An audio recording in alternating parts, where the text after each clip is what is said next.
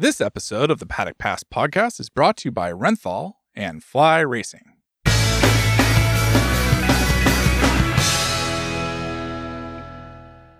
Hello and welcome to the Paddock Pass podcast. This is the Portimao review show, and don't be confused by the fact it's coming out probably about 48 hours after our Portimao preview show. But Steve English, the flower of Scotland, Gordon Ritchie, and Charlie Hiscott on today's pod as we look back to the Portimao round. And Gordo, this is an audio podcast, and unfortunately people can't see you in what must only be described as a late 90s Scotland rugby jersey. I thought we made it clear that this is not the OnlyFans one, Gordo. This is the pre-pro review pod. Yeah, didn't you know?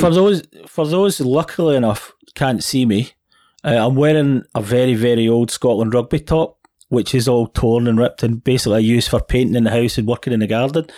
And of course, I forgot I was supposed to keep all the sartorial elegance and excellence of my two colleagues here. I think Charlie's in bed drinking coffee, frankly, and Steve I'm wearing a nice Laura Ashley dress, actually, floral. My favourite. Well, don't show any more of it on the screen, Charlie, and that will be very good for us.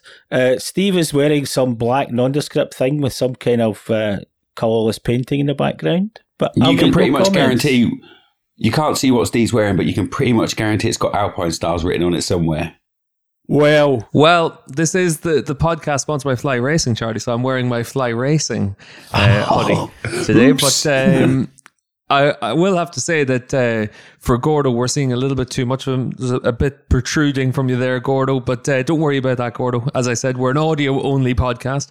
But we got a lot to go through, really, because on today's pod, we've got a Renthal Street Sessions interview with Jake Gagne, and Jake obviously was racing in Portimao as a wild card for the Attack Performance team, so that was quite exciting to see that. So sat down with Jake for 10 minutes before the start of the weekend, so we'll have a quick chat about his performances over the weekend as well. But I do have to say, obviously, Charlie, this is a pod that we're going to have to start off on the Victor Steeman news, because a big crash for Victor, and as it is, Victor's in a coma, and we're still awaiting any more news on him. But Steeman, a really impressive rider this year in the 300 class, 4 wins, 3 pole positions. He's got the record for most poles in a 300 rider's career as well. So he's been very impressive in the class. And I know for the three of us, for the Paddock Pass podcast, for the Superbike Paddock as a wider whole, that everyone's thoughts are with Victor.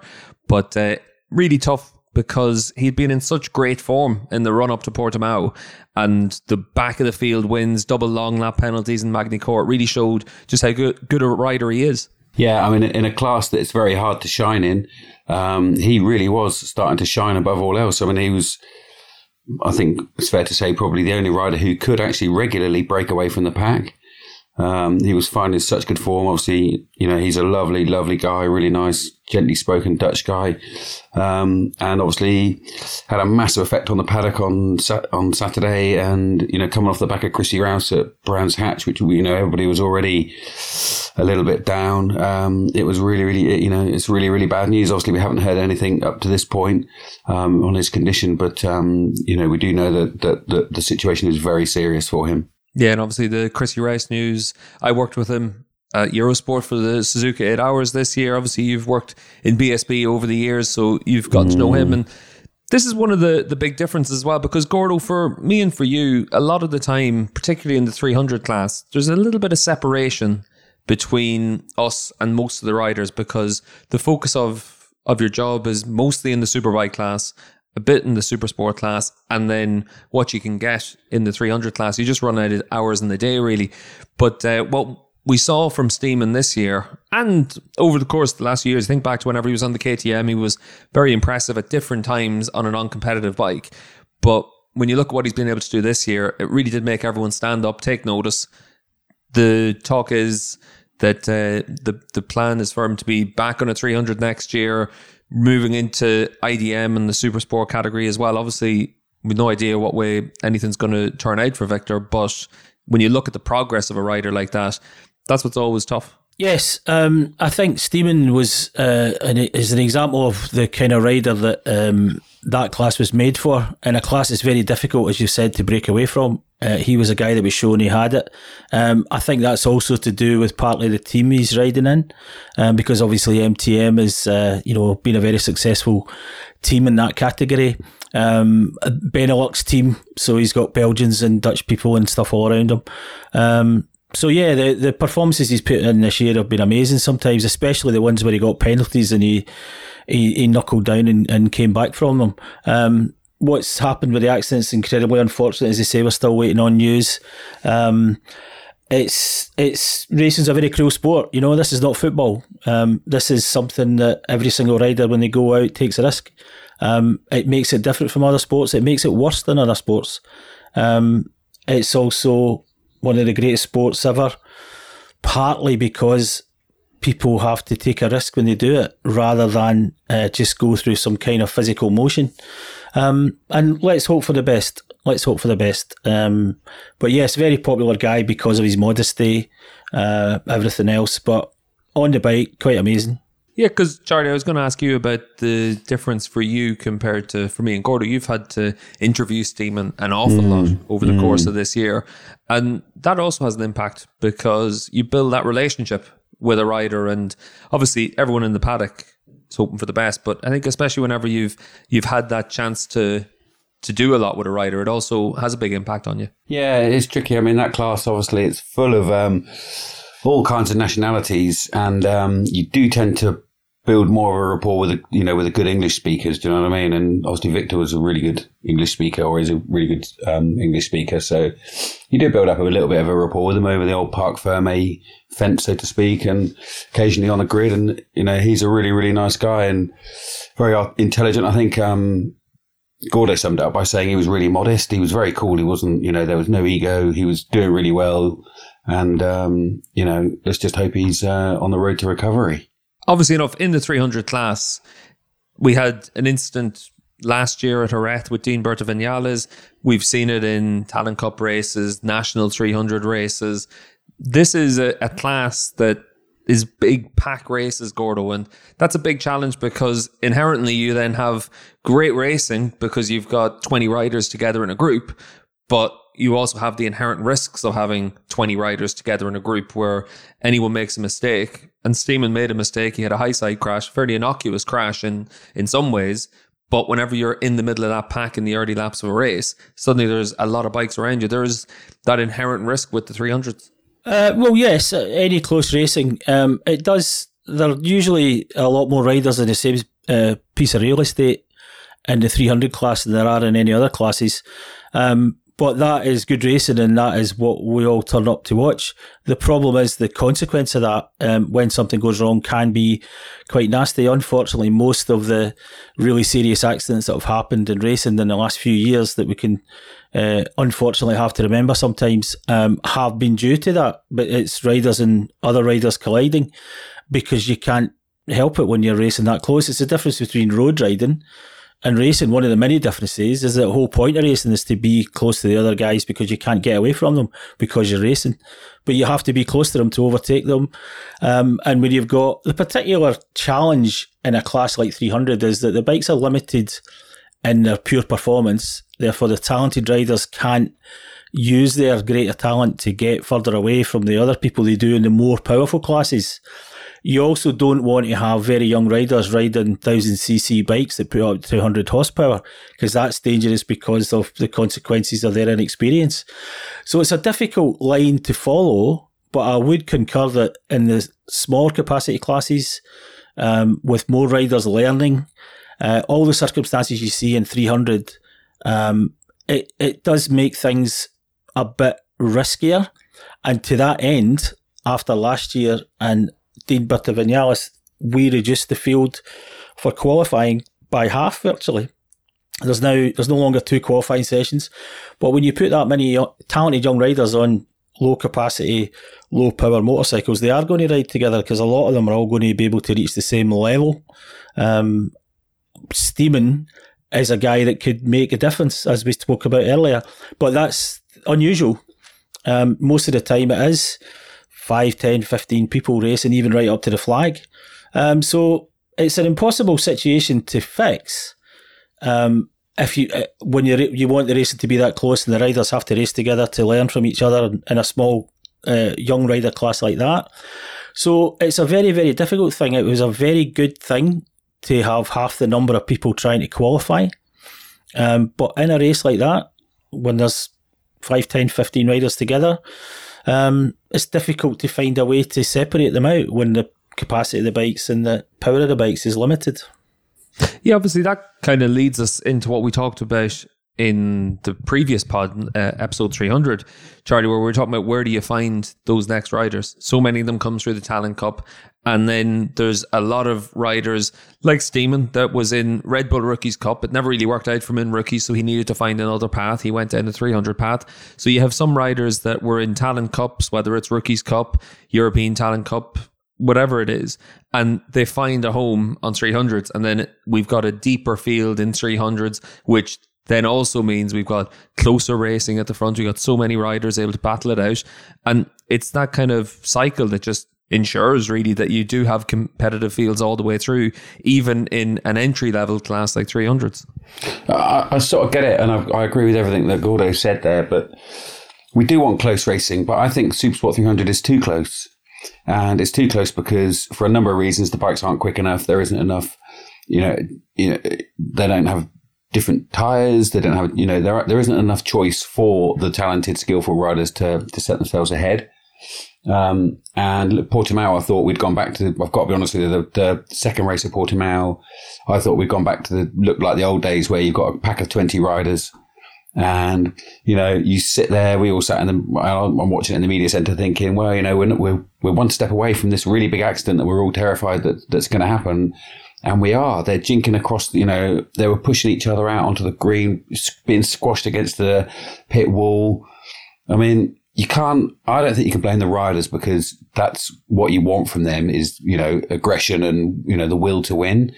But I feel like they've got to accept that actually it's a nice idea to put them on low capacity bikes and, try and keep the speed down. It's actually proving to be probably less safe than being on faster bikes. And actually, I think there are wheels in motion for, maybe not for next year, but for in a year or so, that they will change that class to a slightly higher capacity. The other thing to remember as well is that Supersport 300, now I don't know why this is, but it hasn't been overly successful in promoting riders up into Supersport and or Moto2, for example, or anywhere else. Gonzalez is one. Steve, you guys will be able to name a couple more, but there's not a big flow of riders coming through Supersport 300 and then launching their careers up onto the bigger bikes. And that's what that class is meant to do. So for me, that class definitely needs looking at, and it needs some changes. Yeah, the switch potentially to the Super Twin regs, like what you have over in Moto America, I think would be a great step. Have 300s as that class below that, and then you move to Super Twins, Super Sport, Superbike. I think that the problem for me with 300s is, and you're dead right, Charlie, there's been a big issue over the years of what is it actually teaching riders. This year is probably the first year where we've seen multiple riders from 300s move on to a Super Sport bike and actually do quite well. We've seen it, obviously, you're Manuel Gonzalez that came in and was immediately top 10 in Super Sport, scoring points every race, finishing every race, challenging for race wins in his second year, moves on to Moto2. That's the ideal. But someone like Gonzalez was a very talented rider, raced in the European Talent Cup and was noted for what he could do there, just didn't have budget. So he needed to find a home. He went to 300s, and the rest is history for him. But this year we've had the likes of Bahattin Safoglu. Bahattin's been up there inside the top 6 on the MV for the last 3 or 4 rounds. Huertas has done a good job running inside the top 10. Even someone like Bout has kind of impressed people with what he's been able to, especially whenever he's jumped back onto a British Supersport bike. Pole last time out at Donington Park, and then he's racing this weekend at Brands as well. So that shows that you've been able to learn something. But then the other side of that coin as well is someone like Huertas, someone like Safoglu, someone like Gonzalez, even Bout, a rider that came through, Moto3 and CEV and then the World Championship. These were all riders that were probably going to be pretty good on a 600 anyway. So that's where, the question of what you're learning on 300s really does pop up. So what do we know about what Alvaro Diaz is going to do next year then?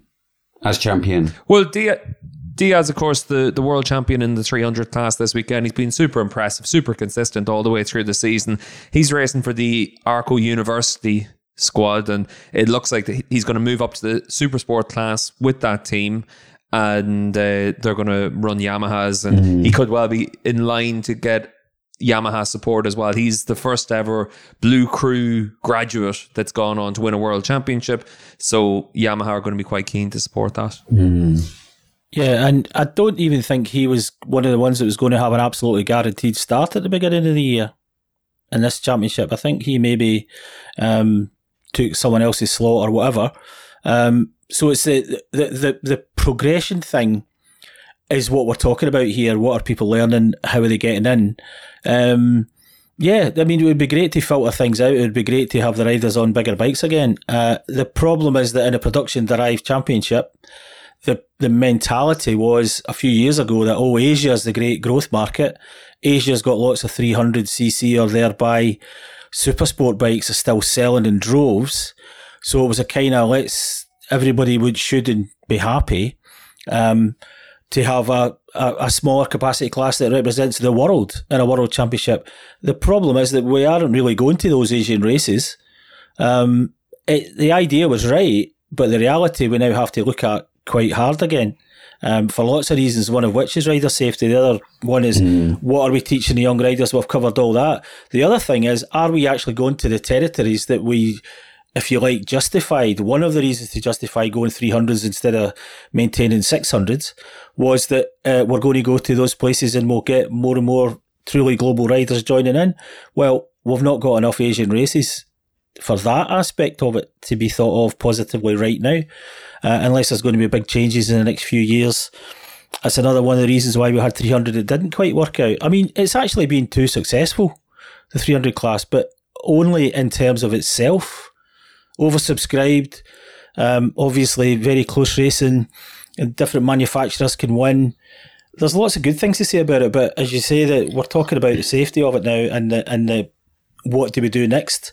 There's questions to be asked, and as we've indicated, people are talking about it now because there have been too many incidents. Obviously, there's an awful lot more to talk about from Portimao as well. So we're going to take a quick break on the podcast. And when we come back, we're going to dive into some of the big superbike news.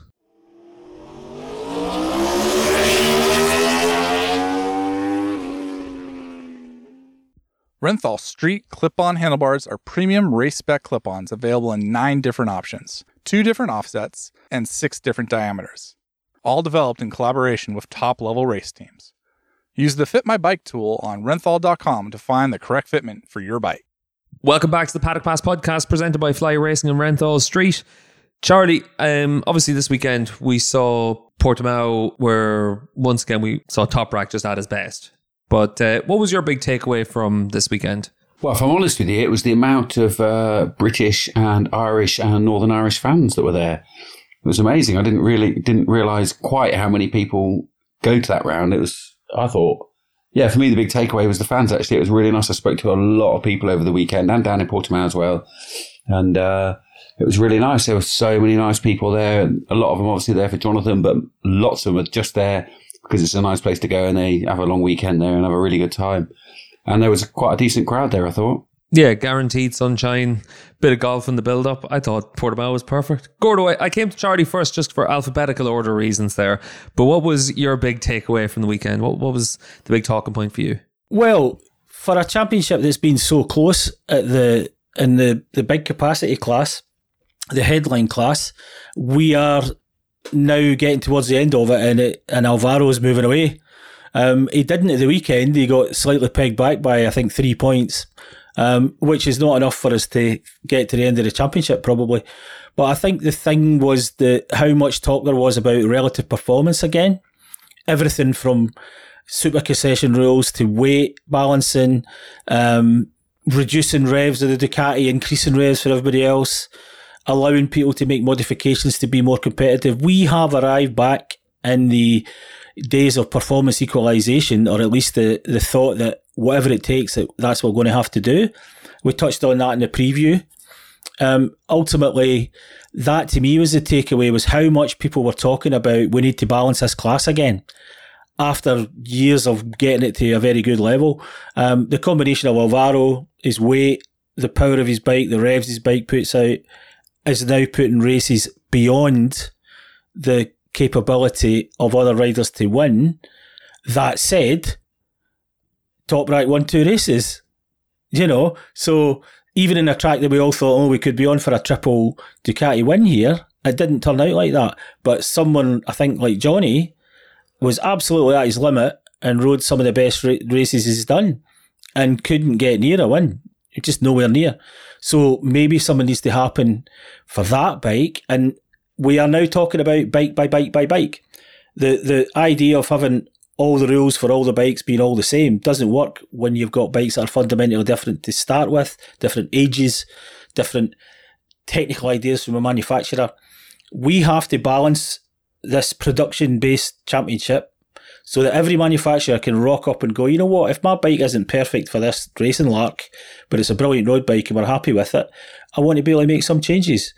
What those changes are will be up to the powers that be, but I think at the moment there is a general understanding, and that's what I took away from the weekend, that maybe we need to visit this again without punishing people. We maybe need to liberate other people a little bit if we want to have all manufacturers there. And we know there are certain things immediately happening. We know that now. There are things that are happening now, and there are things that will probably happen next year or the year after to get us back there. But that was mine. From an insider's point of view, that's what people were talking about. Yeah, and certainly for BMW and Honda, it does look like there's going to be some pretty decent upgrades that they're going to be able to make to their bikes to be able to give them something more from the chassis side. But just to go to the Ducati side, Gordo, because this weekend again just showed it, and anyone that watched the race and still wants to be in complete denial about Ducati and Bautista, all they had to do was look at Ray getting overtaken before they came over the hill on the start-finish straight, because once they were 3rd, 4th, 5th gear, there was just nothing you could do against Alvaro. You had at times where you were 4/10 clear coming onto the pit straight, and then you're behind into turn 1. It was only Toprak's sheer willpower that made him win the Superpole race. And for me, that was the best I've ever seen Toprak, because he had no right to win that race whatsoever. But when you look at all that, I found it comical whenever you had Ducati engineers and Bautista both saying, you know what, we shouldn't have a minimum weight limit in the class, because that would make this bike much more dangerous. If it crashes, it will carry further into a gravel trap, this, that, and the other. Most of the gravel traps are made for MotoGP bikes, so they're more than capable of dealing with a little bit of extra room for a heavier Ducati. There's got to be something that they can do, because we've had really great racing and a great championship battle this way to a certain point. But now we're going to go to Argentina. We've got Phillip Island at the end of the year as well. Probably Indonesia as well could be really strong for Ducati. So where a tight championship battle like we had for the start of the season is long gone. And it's all well and good to talk about, Rinaldi can't do this, but Bassani can't do that. Philip Ertl can't do this. It's only Bautista winning. It was only Ray winning on a Kawasaki whenever they pegged that bike back as well. They need to do something about the Ducati, because it was just ridiculous at certain stages this weekend. They're due to the rev limit gets looked up after every 3 rounds. So they're due to look at the rev limit now after round 9. But I can't see them actually taking revs off the Ducati, because, like you said, Alvaro only won one race in Portimao, and Rinaldi and Bassani and Ertl aren't also in second, third, and fourth. So I can't see how they can change that until maybe next year. I think it'd be unfair, actually, if they suddenly turn around and put out, Can you imagine? I don't see there being a change between now and the end of the season, but I think it's definitely something that needs to be looked at. And even if it's down the road of what they do in the Super Sport class and 300s, where every individual bike is dynoed and they're all put onto a balancing, and it's not done based solely on your manufacturer. There's lots of different things that could be done, but I don't know. It seems when you looked at what we were looking at the weekend of Toprak riding as well as anyone's ever ridden a superbike and still struggling, I thought it's just something that needs to be looked at again. I'm not sure about that, actually, to be honest with you. I think that maybe the rev cap would be a better way to go, only because just talking to people like Christophe Guillot this year and other people saying that actually, sticking weight on the bike is a real disadvantage to a smaller rider. So you're kind of like, we're trying to work out.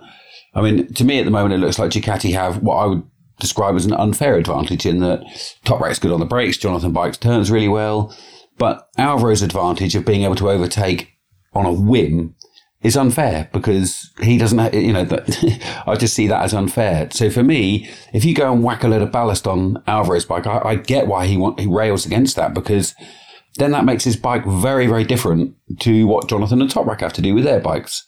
So for me, and I don't know this, I'm thinking out loud now, I think that the rev limit is the thing to be fiddling about with. You say that it would make his bike very different. That just depends on what they actually make as the minimum weight limit. Because as it is right now, the bike and rider combination for Alvaro compared to them is considerably less because he's smaller. He's a lighter rider, this, that and the other. Yeah. But I kind of look at what we saw. Race 1 I thought was a really good example of it because Bautista is a better rider than Rinaldi and Bassani and Oertel and Luca Bernardi, because there's a reason why whenever he was 13, he was fast-tracked through Spanish championships, Grand Prix classes. He's been trained along those routes, and he's a fantastic rider. He always has been the whole way through his career. It didn't work out for him in the MotoGP class, but 125s, 250s, you could see how special he is. He's got that baseline ability, the experience, this, that, and the other. So he's able to take full advantage of this Ducati. He didn't make a difference with the Honda. You saw what that was like last year. But with this bike and package, he can make a pretty big difference. I thought on Saturday what we saw was a really good example of the difference between the Ducati and some of the other bikes, because Axel Bassani, in his battle with Lowe's, you saw that he was just able to whack open the power, drive around the outside, not really have to hit his apexes. He was riding pretty untidily and still able to hold off another rider. And I think that was a good example of the difference between those bikes a little bit further down the order, rather than just always looking at the Bautista and versus Ray and Razgatlioglu kind of battle. Because all the way through this season, we have tended to see the second Ducati has won its battle with the second Yamaha or the second Kawasaki or, the first BMW or Honda rider, really. Lowe's was a perfect example. In 2 races at the weekend, they said, look, I could have beat the other guy, but I just couldn't live with him coming out the corner and going down the straight. He was losing 0.4 every lap, but he felt his setup, his ability to ride the bike, the way his tyres were, everything. He felt he could have got another position in both those races if it wasn't for that one particular aspect of performance. I think we're at the stage of this year, probably nothing will happen, but what we need to do, I think now, and again, we don't like doing it because it's a production-based series and Ducati have built an incredible bike based on the rules that they were given, is to allow other people to make modifications to their bike to be able to catch up. We know that the Kawasaki can rev a lot higher than it is now, with the oldest engine architecture and design of the whole field and the most conventional bike, really. And look at what can be done if you're Jonathan and now Alex, which is quite heartening that there's obviously still quite a lot left in the Kawasaki. If you've got Alex up there harrying quite consistently now he's on a much happier setup for him. But they need revs to make power, to hold on to gears, to at least stay in some degree of contention. It might be different for Yamaha. What would you give Toprak more to let him, stay with Bautista in the straight? And he's considerably heavier than him as well, so you need to let him have more revs. So yes, I think that balancing the championship by rules has been very successful. I've written and spoken about it quite a lot, but I think we're past that stage now. I think that there is now an issue, specific issue, that is preventing the top 3 riders in the world having a completely level playing field in real races. And the lap time doesn't matter. Jonathan smashed the lap record, fastest lap in the race, etc. It's not one lap time, it's how you go racing. And that's what's the difficulty now. Earlier in the year, you could make up for it certain places, but it doesn't seem to be happening anymore. that to me is a big issue. I think that's dead on. I think what Gordo said is absolutely spot on. And like you said, I think that's probably the best approach is to they're talking about it with concessions and super concessions with Honda and BMW. So maybe it's time to make super concessions for Kawasaki and Yamaha. I really don't want to punish Ducati for doing a good job. They've been trying to win the championship for a long time. They're in a position of doing it because they've done everything they needed to after lots of disappointments. I don't want to pull back. Philosophically, fairness, whatever you want to call it, I don't want to pull those guys back. But if there's something left in the other bikes, well, let them go a bit more. That's to me, that's the way forward, is to let everybody else, okay, well, we're not running completely production bikes. We've been more stock than we have been in the early days of the championship. We're much more stock now. But that means you've got more leeway to let people put on more racing parts and whatever it needs. And I think now it is literally a case of, okay, guys, 500 revs more. You don't need to change the engine. You don't need to change the components. There's not a cost there. I think the engine in the Kawasaki can handle more because that's what it used to have more when we were still in the days of limited engines, and then they took it off. So that to me is an easy fix. It's just when you do it. You're doing it now, you're doing it next year. I think it's also worth adding, looking at the bigger picture, which is, the way the financial situation is in the world at the moment is actually, with World Superbikes suddenly becoming so successful in the last 2 years, obviously last year with Jonathan and Toprak, and now this year with the three of them at the start of the year, and the way that MotoGP is going. MotoGP is definitely struggling, and okay, they're having all three classes doing really well this year, the championship's tight, but they're all saying it's getting harder. The races are getting less interesting. Overtaking is getting harder.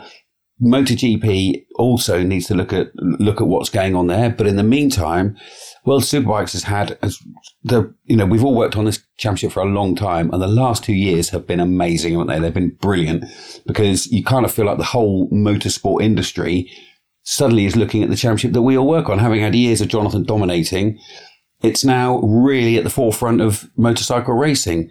And I hope Dorna understand that actually they have to do everything to keep the show alive. It's all, you can sit there and, we hear a lot of people on Twitter saying, we shouldn't be fiddling about with this, it's motorbike racing and the purists want this and that.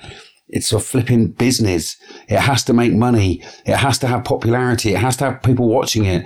There's a lot of stuff going on in the TV world at the moment with rights and stuff like that. And I tell you what, you want World Superbikes being the best it can possibly be. It's so important, I think, in the current climate.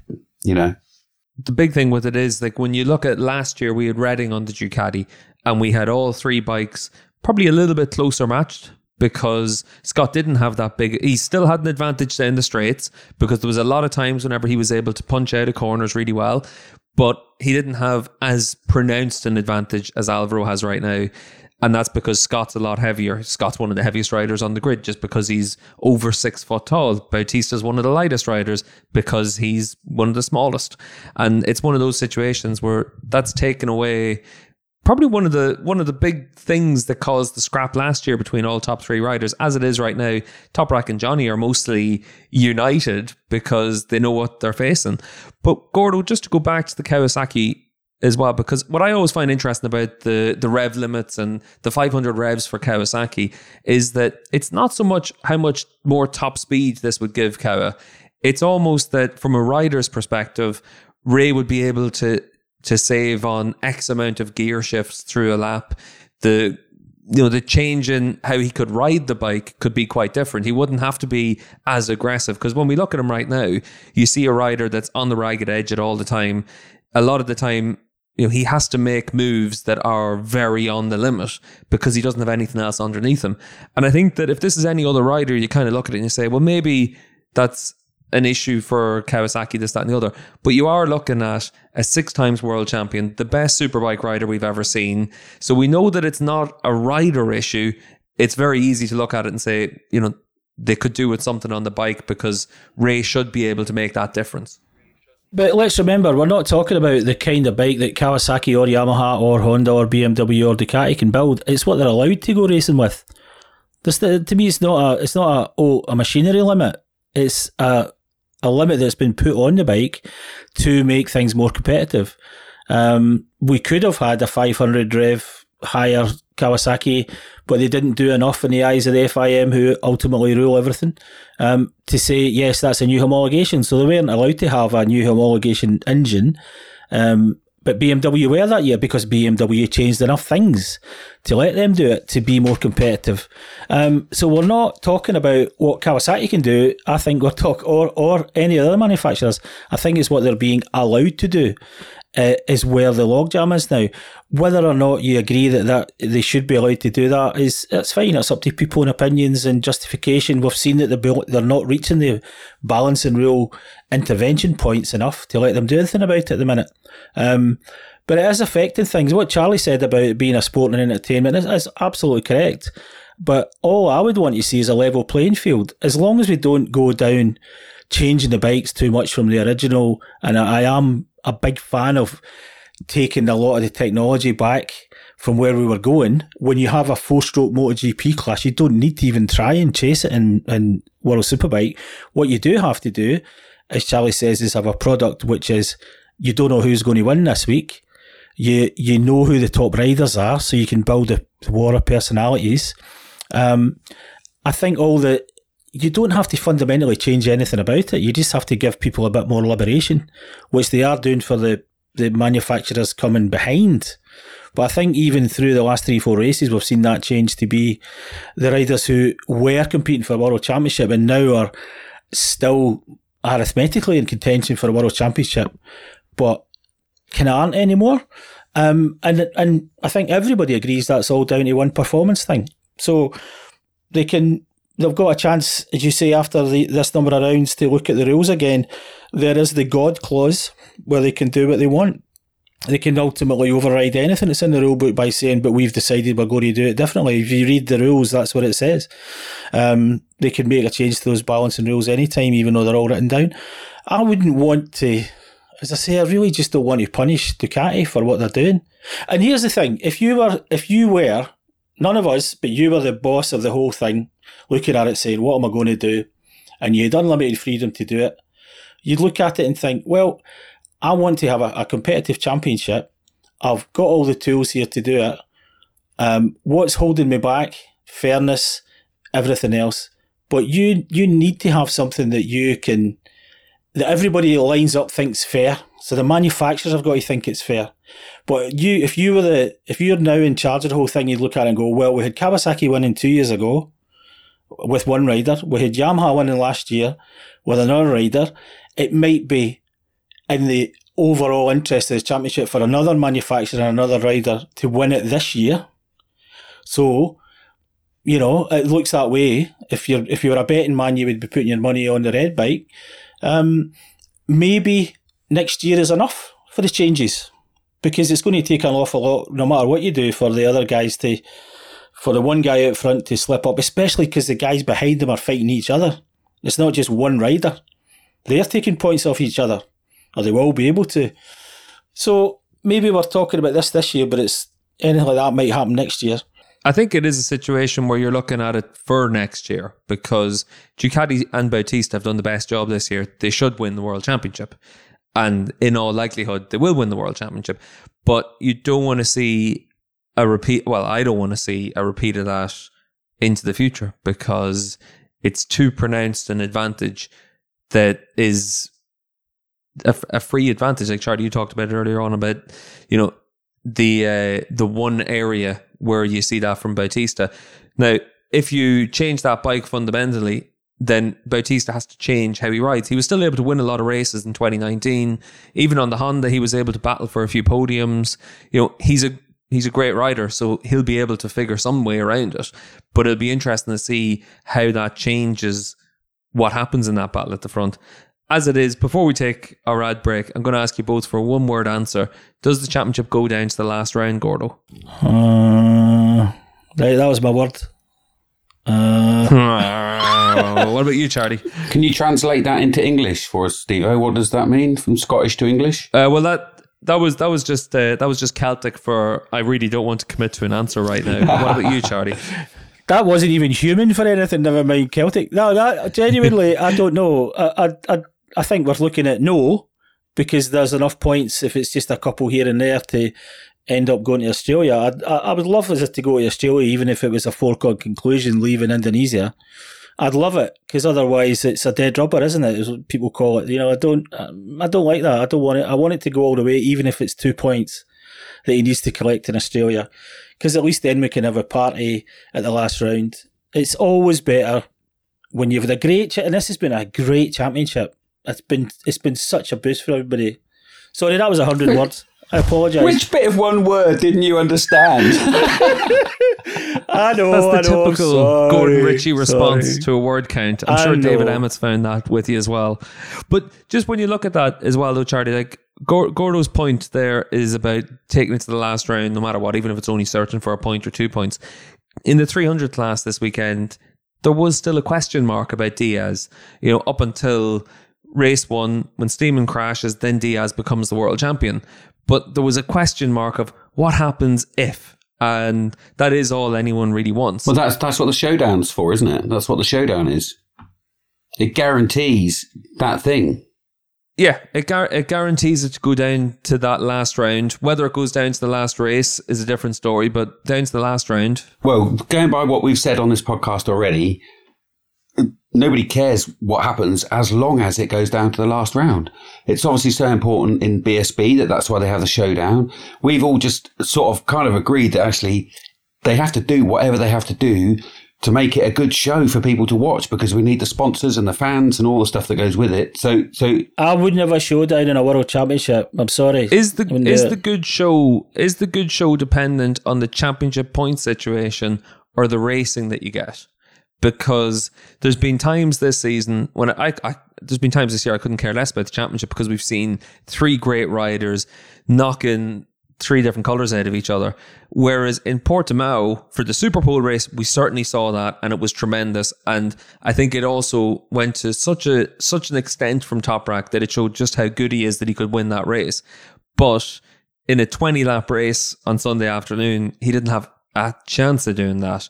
And I think that's where you need to have that little bit of a balance, where it's for race by race, for me, is more important than just looking at a championship points table. Because there's been a lot of times whenever you look at people talk about great championship battles, and the racing through the season has been quite poor. It's 20 years since Imola 2002, and other than Imola, there weren't really that many races where Edwards and Bayliss were actually quite close to each other on track. So I don't want a repeat of that, where we then look back fondly at a championship table. I want it where we're looking back at great races all the way through. Well, I can help with that, actually, because there's a simple way. Like I think, I don't know, but I think the championship is going to be decided before we get to Phillip Island. But it's a very easy fix to change that, and that is you don't have races for half points. It does my head in. Literally, it annoys me so badly that you go out, you send all the riders out there, they have a proper race. Who cares how many flipping laps it is? I don't understand the correlation between the amount of laps and the amount of points. They're going out there for a race, a full point sprint race. Brilliant.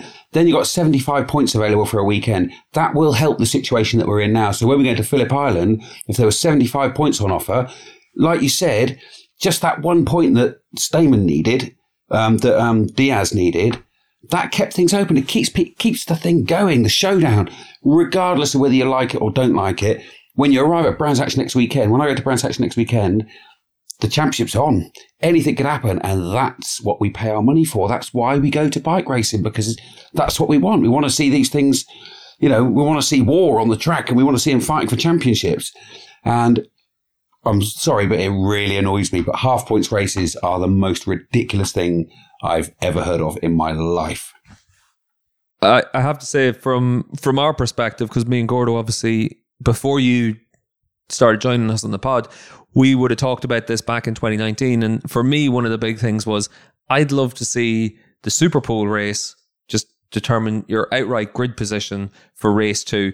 No points, just grid positions, and if you make a mistake... The more points, sorry to interrupt you, Steve-O, the more points you have, the more chance for things to swing. Have a double point, have a bonanza, a gala race. I can understand that.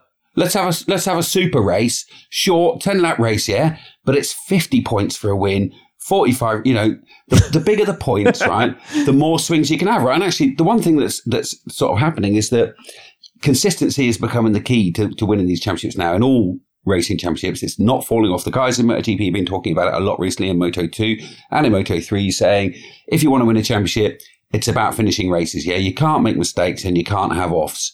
And actually, the more points you've got, and that would make perfect sense to me, that actually, the more points you've got, the more chance of a swing you have, and the more chance you've got of getting to a final round and the show being alive. No brainer for me. Double points, Charlie, short race, and a car. You win a car, double points. Hey, you're only looking for cars to be awarded because you wrote your car off, Charlie. Charlie, what are we going on next? What enhancements are we going on next? Are we going to be able to drop 2 bad rounds so that things are even closer towards the end? We used to do that. Grand Prix racing used to do that a lot. You would be an 11-round championship, but you could drop your 2 worst results so that it was closer to the end. The trouble was at that time, Agostini was riding and he still won them all anyway. But you could do that and say, oh, well, then everybody's crash is taken away. And if you're a very consistent rider and you don't fall off in any races or lose any point scores, you've still got to throw away two races worth of points that you've already earned. And if you give more points, it doesn't mean that the guy who's out running in front, he might win all 3 of those races and he's even further ahead. It's all the same. It doesn't matter how you score the points as long as it's fair. Super points scores, but it's not, hold on, it's fine. It's not fair. But this is the problem where it's not fair. So actually having more points, I feel like it's a bit of a counter to things like, well, Alvaro's running away with it now because he's got an unfair advantage. More points when Toprak skins 2 races back. As you said, Steve-O, Toprak had no right winning that first race on Saturday. But when he does, it should be, you should get really well rewarded for it. And the Super Bowl race is one of those things that plays into Toprak's hands and Jonathan's hands. They should get full points for it. Why would you get half points? Why? I don't get it. Or maybe do that towards the end of the year. Maybe from your point of view, maybe you would give more points for the last few races then, rather than, so you can catch up. If you use a bad start and you can make up a bit more, then you can tractor away. Look, we don't want to make a contrived championship. I totally get it, right? I actually really like the showdown. I think it works really well in BSB. I think it's a really good idea. But at the same time, nobody really wants to have a contrived end to the season. But I do think that half race thing, do you know what? I just feel, do you look at the effort that Toprak and Jonathan put into that middle race? Why would you get half points for it? If someone tells me why, I'll understand it, but I don't get 12 points for a win, 2 points. I mean, Toprak went through all that thing. He hung himself on the line in that Super Pole race, and he makes 2 points back up on Alvaro. 5 points is great. Do you know what I mean? I think 25 for a win. The point system is fantastic. It's just that little race being half points. I think I don't really get it. You could give the same points differential for the Super Sport 10-lapper race without making the full points. If you've got the obvious reason why you don't get the same is because you're only racing half distance, but you could make the differential between first, second, third, and maybe only score points down to 5th place rather than all the way down to, what are we, 9th, 10th? I can't remember. But you make the differential 15. So if you win, you get 15 points, or if you win, you get 12 points. But instead of getting 9, there would be a bigger differential down the way. Oh, we're getting a trigonometry set out today, aren't we? What about at the end of the weekend, right? The rider who's nicest to the media gets 5 championship points. The one that's nicest to us lot, we can decide and they can give us the points. And actually, I do need a new car. Unfortunately for us, though, we're going to have to transition into an ad break, boys. So when we come back afterwards, we've got a Renthal Street Sessions interview with Jake Gagne, and we'll also sum up the rest of the Portimao weekend.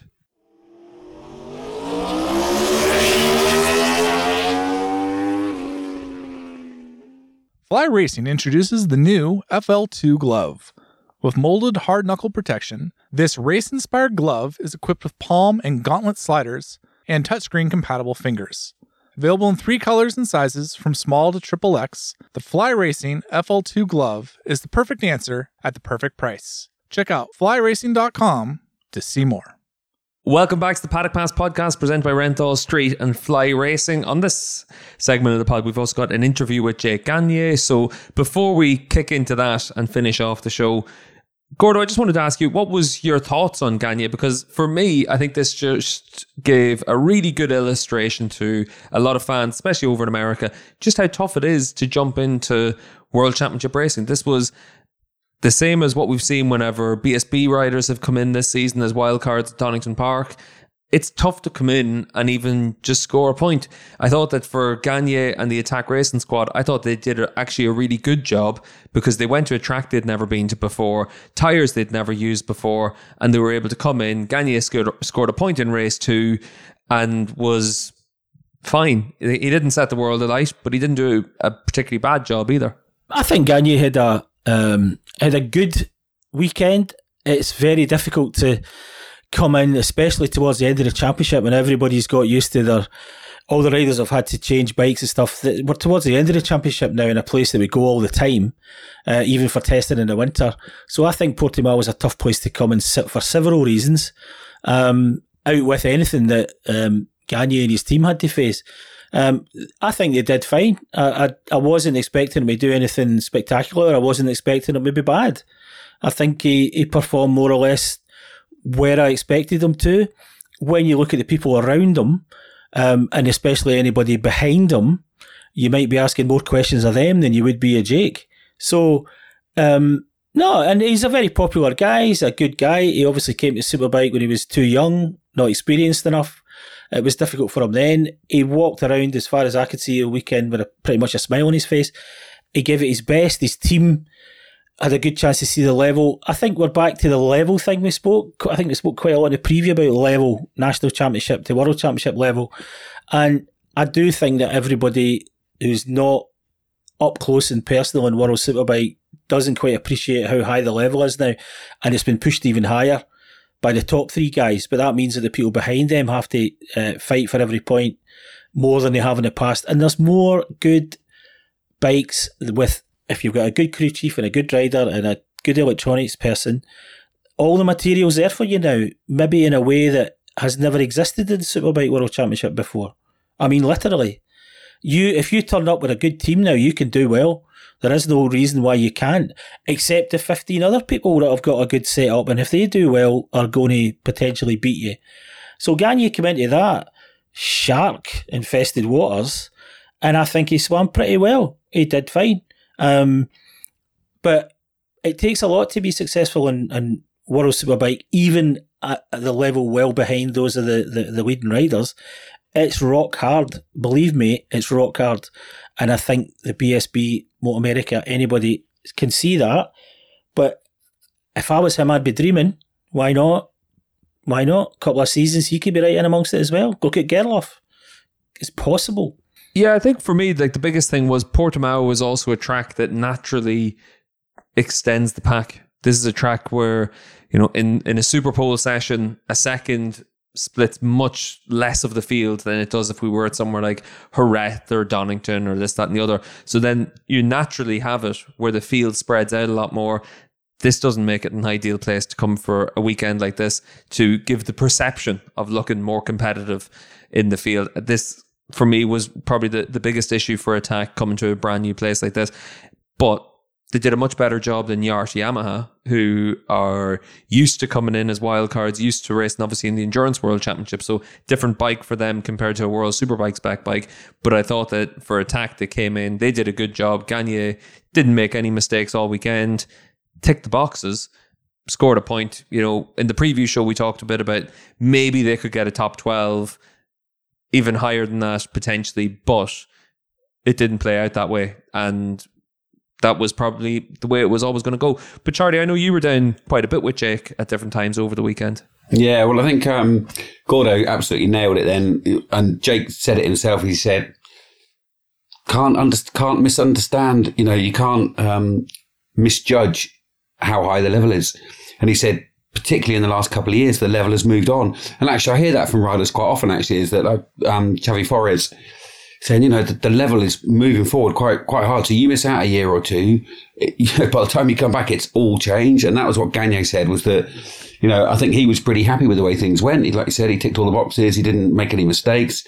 But I think that he also probably set his goals slightly higher from physical finishing positions But suddenly realised, like exactly like Gordo said, it's a flipping, it's a nightmare in that championship. You want to get stuck in there, you are going to have to really... The other thing that I thought was really interesting, and I asked Paul Denning about it actually, was about the comparison between Jake Gagne coming in, with data, with his bike, and Taz McKenzie coming in, riding a brand new bike that he'd never sat on before, with a lot of very complicated tasks for Taz and Peter Hickman at the same time, to come in. And we talked about that a lot during Donington. And actually, Paul sort of seemed to come down on the side of the transition in tyres, that actually Jake, probably would have found the transition. When I spoke to Jake on Thursday, he was like, oh, no, it's just Dunlops and Pirellis. They're all rubber tyres and, they're all the same thing. So you get a hang of it. But actually, talking to Paul about it, he sort of seemed to think that actually, you know what, Taz did have to learn a new bike and data and stuff like that. And his task was probably the same as Gagne coming across and coming from Dunlops to thing. And actually they were finishing in around about the same sort of place. So I thought it was an interesting experiment to see how Jake compared against Taz. And they were the same. They were pretty similar. Yeah, I have to say one thing before I throw to Gordo, just because you've mentioned PD, I have to say it. I went playing paddle tennis with Denning on Thursday night. I've never seen anyone more aggressive about anything on any sports environment than Paul Denning playing tennis. It was terrifying, to be quite honest. I've never experienced fear like seeing Denning come up to the net and all he wants to do is drill a ball down the middle of your throat. And it was, I have to say, fantastic to see. He was showing me videos of him. Obviously, Paul is racing in I think it's Radicals he's racing, sort of downforced, high, pretty quick sports car that he's got involved in. And he was showing me some of his onboards. Also, very aggressive actually. Yes. PD still, and then there was the motocross thing where obviously he looped it off the line. I mean, the guy obviously can't let some things lie. He is not mellowing. I'll be honest, I've gone golfing with PD, and again, Gordo, you played with him that day. Again, a very aggressive golfer. It's almost, Paul, as if he's an aggressive man. But I have to say, a great man as well, and one that's done a fantastic job with Yamaha over the last few years. When you look at the progress Crescent Racing have made from when they switched from Suzuki to be the factory Yamaha team, step by step, year by year, they've just been able to bring in the right people in the right places and keep the same environment. It doesn't matter who's come in, it's still Crescent. There's still that same feeling in the pit box. I think that resonates through the whole team because, I think part of the success that they had last year was because the team is functioning so well now. There's a really good atmosphere in their box and it functions so well. Even, the PR side of it, everything, the marketing side of it, those guys are all pointing in the same direction. There's a real community spirit in that team. You don't see there's not, Andrew Pitt, Phil Marion, they get along. Each side of the team it's really gelled well and really harmonious in that team. And I do mean from top to bottom. So I think that's part of it. And obviously Paul is at the risk of inflating Paul's ego. Big part of it. Yeah, I think the thing about Crescent that's particularly impressive is not just the turnaround, because they've had their high points and low points in racing. Obviously changing manufacturers, as you touched on there, Steve. But they are genuine. The whole Yamaha factory effort is actually run from two different countries in Europe with very different cultures, very different everything. So there's the Italian side, the engineering side, etc. And then there's the team running it. And they still managed to get through all those potential pitfalls, because we've seen it not quite happen with other teams from two very different, amalgam teams from two different cultures, and managed to win the World Championship last year while being, not getting going off beam from who they are as people and the collective that they've become over the years. Paul's a very down to earth guy as well as a very sharp business guy and a very clever bloke, and he's a motorcycle person. He can really ride motorbikes. Believe me, we used to do road tests with him when a million years ago when he was first starting out and sponsoring the team, and the boy can just ride and anything you put in front of him. So he fully understands what's going on, and he surrounded himself with the right people year after year after year and built into making an amazing team who won the World Championship last year. So it just shows, and it shows it's not just the riders that have a career and a process, and your ups and downs and your backsliding and your overachieving to get to where they got to. It's a kind of exemplar of how to go about it. But you've got to be in it for the long haul. And they ended up winning. A dealer team won the World Championship, but kind of in a way like Tinkata did. You know, it's different days now from when Tinkata won it, but it's. I think it's very heartening to show that people can become this level just because they want to. You know, that to me is all those people in the team are really motivated because they want to win, positively motivated. I don't think anybody's scared in their jobs there. You know, I'm not saying anybody else is, but it is a way of doing it that has worked. They have won a World Championship, and it hasn't been done to me particularly easily. The path they've done along the way. I have to say though, I will say this: I truly startled Paul Denning on a golf course twice in Australia, whatever it was 2 years ago, because the only two good shots I hit the whole round were one when I had my back to the hole and putted between my legs and it went straight in. And the other one was when I hit a good shot down the drive. When my eyes shut, I thought, I'm doing so badly, I might as well just shut my eyes. So I closed my eyes and hit the ball, and it was the best shot I'd hit all day. He was surprised at that, I have to say. I was slightly shocked, the guy, and I've known him a long time. I've never seen him more surprised. I was fairly shocked as well, Gordo, but it just goes to show the natural athlete you are. You just get in your own way. That's what it is. That's what the problem is. They seen Charlie on the golf course in Phillip Island was also a sight. So I'm looking forward to trying to get the Phillip Island Classic organised this season. But don't forget the non-disclosure agreement. Oh, sorry. Yes, Charlie's never played golf before. One thing, just before we finish up, it's a little bit unfortunate because we've just ran out of time with everything else that's come in. It was really good to see Michael van der Mark in the Super Pole race come through from the 7th row of the grid into the points paying positions. Mikey's been through an awful lot. I think, 2 broken legs this year. That's probably Charlie Hiscott levels of injury proneness. And it was great to see something positive for Mikey. There's an updated BMW potentially coming out this week as well. So we're going to keep our eyes peeled to see what's happening there. And then obviously for Honda as well, we didn't get a chance to touch on Honda too much this week, but we'll try and talk about them a bit more in the 3 flyaways at the end of the season. And we've got an interview with Jake Gagne. We've got an interview with Michael Ruben Rinaldi for the pod as well coming up. So we're going to try and get a few more riders involved between now and the end of the season. So try and get someone from BMW, Honda, and some of our title contenders as well. We obviously had Top Rack on the last show as well. So we've got 2 other guys in the front of the field to get involved in the pod as well. So for everyone that supports us on patreon.com/Paddock Pass podcast, that makes a big difference for making us have the time to be able to do all those extra interviews. So they go on to Patreon before they go anywhere else. So check out patreon.com/Paddock Pass podcast. As it is, we're going to finish the show with a Renthal Street Sessions interview with double Moto America champion Jake Gagne.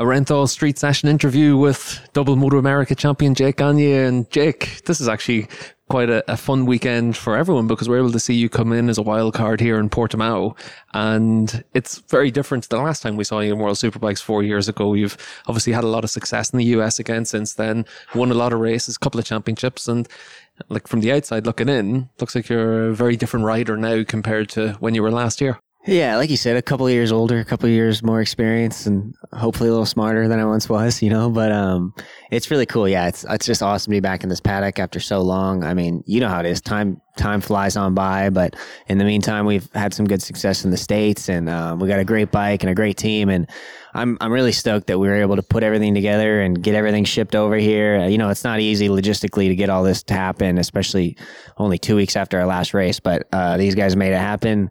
We're here. It's Thursday. The bikes are ready to roll for tomorrow. So, I'm excited to just hit the track. And really, it's hard to have any big expectations or anything. We just want to go have fun, do our job, and actually enjoy being here, not to get too stressed out about it and just do what we love to do. This is very different for Attack. If you compare it to when JD Beach raced in Laguna a few years ago, that was obviously a home track. There was a lot of expectation. He was also racing in Moto America the same weekend.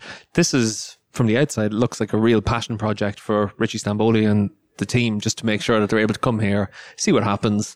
And if you have a good weekend, it's great. If you don't, you're going to learn a lot anyway, and the team's going to learn a lot.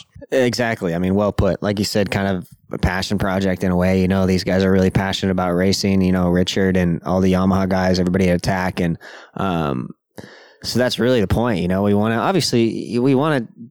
want to do everybody proud in Moto America. You know, I feel like I'm the 2-time champ now, so I want to make sure I do well for everybody back home and the series of Moto America, you know, because we've been growing. It's been getting better and better every year. And but at the same time, you know, I'm not putting a lot of pressure on myself. I just want to go out and ride like I know how to ride. And, you know, I'm sure you know, everybody's asked what expectations this, expectations that. And for me, it's, you know, maybe you can ask me that question after a couple practices tomorrow. But until then, man, it's who knows? You know, who knows where we stack up? We'll just try to enjoy it, do our job, do the best we can. And, yeah, see how it goes. Let's take it back then to the last time you were here in World Superbikes. That was obviously with Tenkate on the Honda.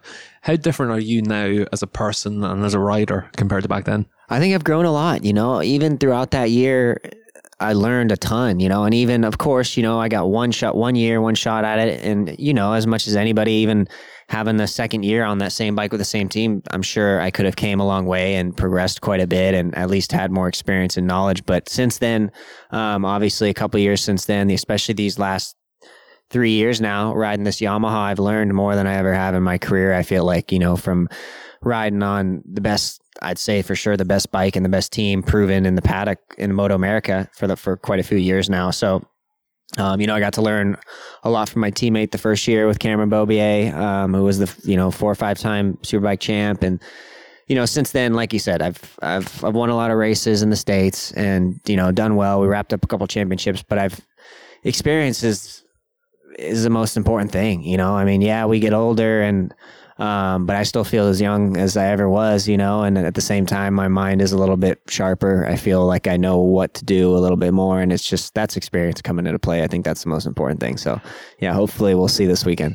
Obviously enough, in Moto America this year, all the attention in Europe was on Petrucci coming to town, and obviously the first couple of rounds suited him with Coda track he knows very well. It suits the Ducati, and he was able to hit the ground running. But as the season went on, speaking to the guys over in the Moto America paddock, they all were pretty adamant that when we got to the nuts and bolts of the season, that it was going to be trickier and trickier. Going up against you, going up against Attack with all their data and the strength of the Yamahas was always going to be a tight season. And that's really how it played out. But what was your thoughts on going up against Danilo as well? Obviously a rider everyone knows, MotoGP race winner. Yeah, it was awesome, man. I mean, I think I've said it before, but I mean, having a guy of that caliber come to our series, I was motivated more than ever. You know, I wanted to beat the guy. You know, I know he's a badass rider and had a lot of success. And of course, for him, man, he came in, he jumped in the deep end on this side. You know, like I said, I've been on those tracks for years. I've been on that bike for a couple of years, and I know it's not easy coming in on new bike, new tires, all these new tracks, a different style of racing over there on those tracks, really, compared to GP, especially. But honestly, I thought he did an amazing job. He stepped up to the plate all the time. Of course, he got off to a hot start. I had trouble early in the year, so the points gap at the beginning there was huge. You know, I had a big hole to climb out of and climbed out of it, crashed out of a couple wins, had to climb out again. But for me, like looking back, it was a really rewarding to get that championship done. You know, the year before that, of course, we won a lot of races, kind of dominated the thing, but it was not that easy this year, you know, and not only with Danilo, but with my teammate Cam and Matt and all these other guys that really stepped it up. So the racing was really, really good. And like I said, it was rewarding, really rewarding to kind of get it done, and that all the way down to the last race, you know. So that was kind of a new thing for me in my career, to bring it all the way down to the end like that. Because obviously you talk about last year, it was almost like you were racing a ghost. You were going up against Beaubier's race records, lap records, whereas this year it was a proper scrap for a lot of it. Yeah, exactly. You know, and same with over here, every series, man. You know, the bikes get better every year. The riders get better every year. It's like everybody really steps it up. So we're always, you can't be satisfied with doing the same thing you did last year, you know, because everybody else is going to step it up too. And so it's just cool to see that progression. And it makes me excited I'm always excited to just keep going and keep learning and keep getting better, because everybody's going to do the same. And, you know, I'm contracted to race Moto America again next year. And I think that I really think the racing is going to be better than ever, you know, as we get more guys and even more bikes and teams with some of those other guys that are ready to step it up and run with us. And so it's, for me as a racer, I think it's awesome. It'll be a lot of fun. And then obviously for this weekend, this is a weekend where you just get to go and have a lot of fun. But when you think about where you are now as a rider compared to back then, how much has the confidence of winning so much over the last couple of years really changed you on track, do you think? I guess off track, I mean, I still feel like the same person I was, I mean, obviously I grow, I learn, and like I said, more experience. But everything with that experience, everything kind of comes more naturally. I think you avoid making some of the mistakes that you did when you were younger. So every year, we're a little bit of a new character. But like I said, man, I'm excited to be here. This is like, if there's one track in Europe I could pick, it'd be this one to come racing at. Unfortunately, it worked out kind of perfect with our schedule. Our year in the States is done, so we don't have to think about that anymore, and just come here and try to do our job and see what happens. Perfect. Thanks very much, Jake. Cheers. Thanks, man. Good luck for the weekend. This episode of the Paddock Pass podcast was produced by Jensen Beeler, David Emmett, Steve English, Neil Morrison, and Adam Wheeler. It was edited by Brian Burnett. Music is provided by The Liberty. All inquiries can be sent via email to team@paddockpasspodcast.com.